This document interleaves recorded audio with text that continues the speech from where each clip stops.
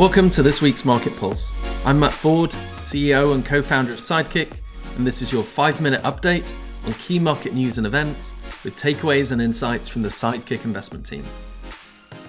In this week's edition, we have one single theme again, and that is putting current events in China into perspective. So our 3 stories this week: firstly, how we got here; secondly, housing trouble; and thirdly, the silver lining.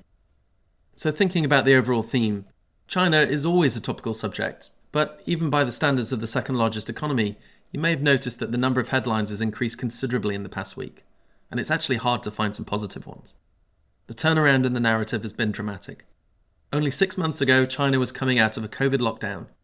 Taking a page from the pandemic playbook, when pent-up demand fueled the subsequent economic recovery in Europe and the US, economists and investors alike saw China as the main cog in the global growth engine of 2023.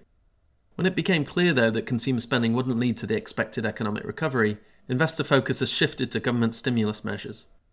The optimists would say a mild slowdown is positive, as it would trigger the government to act, lifting the economy as it did so many times before. But data released this week showed that the deceleration in areas like manufacturing, real estate, infrastructure, and retail sales was much worse than expected. This has reignited fears of a hard landing in the world's most prominent manufacturing hub. We've talked before about the adage that when China sneezes, the world catches a cold, but will it come true this time? So on to our first story, how we got here. That's gradually, but then suddenly. Hindsight's 2020, especially regarding macroeconomics.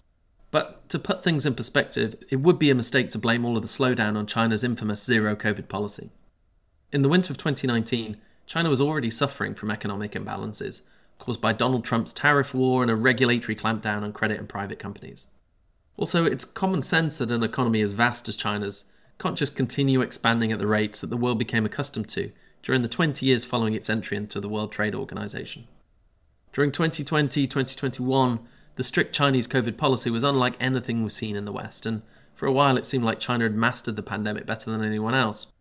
But while the US and Europe acted swiftly to stimulate demand by handing out checks to the population, Chinese policies were focused on the supply side, mainly keeping factories open. It's then not really unsurprising to see revenge spending having less of an impact on the Chinese economy than it did on the Western ones. On to our second story of the topic, and that's housing trouble. The fundamental problem at the heart of the Chinese economy is far more significant than just post-lockdown consumer spending.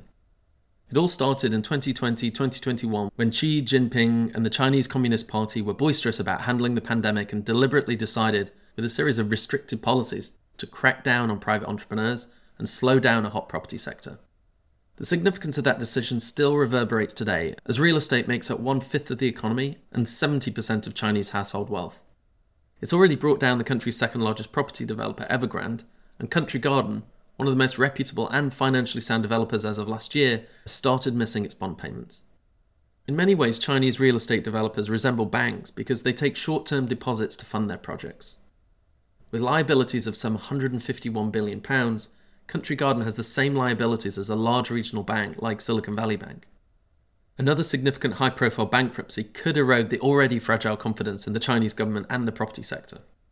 It could also perpetuate the recent bout of deflation we've seen in China, which would increase debt in real terms, putting even more pressure on privately owned developers. The surprise interest rate cut last week did little to alleviate investor concerns, but the Chinese government still has a few levers to pull. From vowing to act as a lender of last resort to reversing some of the restrictive credit policies, Xi Jinping could still see his plan come through. But it's a delicate balancing act, fraught with risk. And on to our final story this week, the silver lining. Despite the barrage of negative news, there are still reasons to be optimistic about the Chinese economy. Many who talk about the Japanification of China, alluding to the bursting of the Japanese asset bubble in the early 90s and the subsequent lost decade, forget that Chinese growth didn't collapse as Japan's did. China's slowing down, but is still growing by 4.6% in 2023, if we analyse last week's numbers. It also has a GDP per capita 3 times below that of Japan, resembling more of a developing country than a developed one. The property sector may be in trouble, but the services sector is more significant and it is growing fast. Pockets of the economy are still extremely dynamic. China overtook Japan recently to become the world's largest exporter of motor vehicles, for instance. It's also the number one exporter of electric cars to Europe, and that's no small feat. China's also driving most of the investment in renewables worldwide, outspending the US 4-1, even after we consider the Inflation Reduction Act. And let's take the US and Europe together. China is still outspending them almost 2-1 in what many believe to be the cutting edge of the new industrial revolution. So while recent data suggests China has hit some speed bumps, we shouldn't be too quick to write China off entirely. There's a Chinese proverb which is very fitting for this. Don't be afraid of going slow, just be afraid of standing still. And in this instance, we can see China going slower, but certainly not standing still. So that was it for this week's Market Pulse. As always, we hope you've really enjoyed the update, and if you want to hear more from the Sidekick investment team as we build up the product, you can sign up to our waitlist at sidekickmoney.com, where you can download the app directly from either the App Store or the Google Play Store. We hope to see you next week, but before we go, we've got some important notices. It's important to note that the contents of this Market Pulse is based on current information, which we consider to be reliable and accurate. It represents Sidekick's view only and does not represent investment advice. Investors should not take decisions to trade based on this information. Sidekick is not yet regulated, but has applied to the FCA for authorisation to operate. Prior to Sidekick becoming fully authorised, none of the information provided is intended as an inducement or an invitation to apply for any Sidekick product or service. And please remember, investing should be viewed as long-term. When we launch, your capital will be at risk, the value of investments can go up and down, and you may get back less than you put in.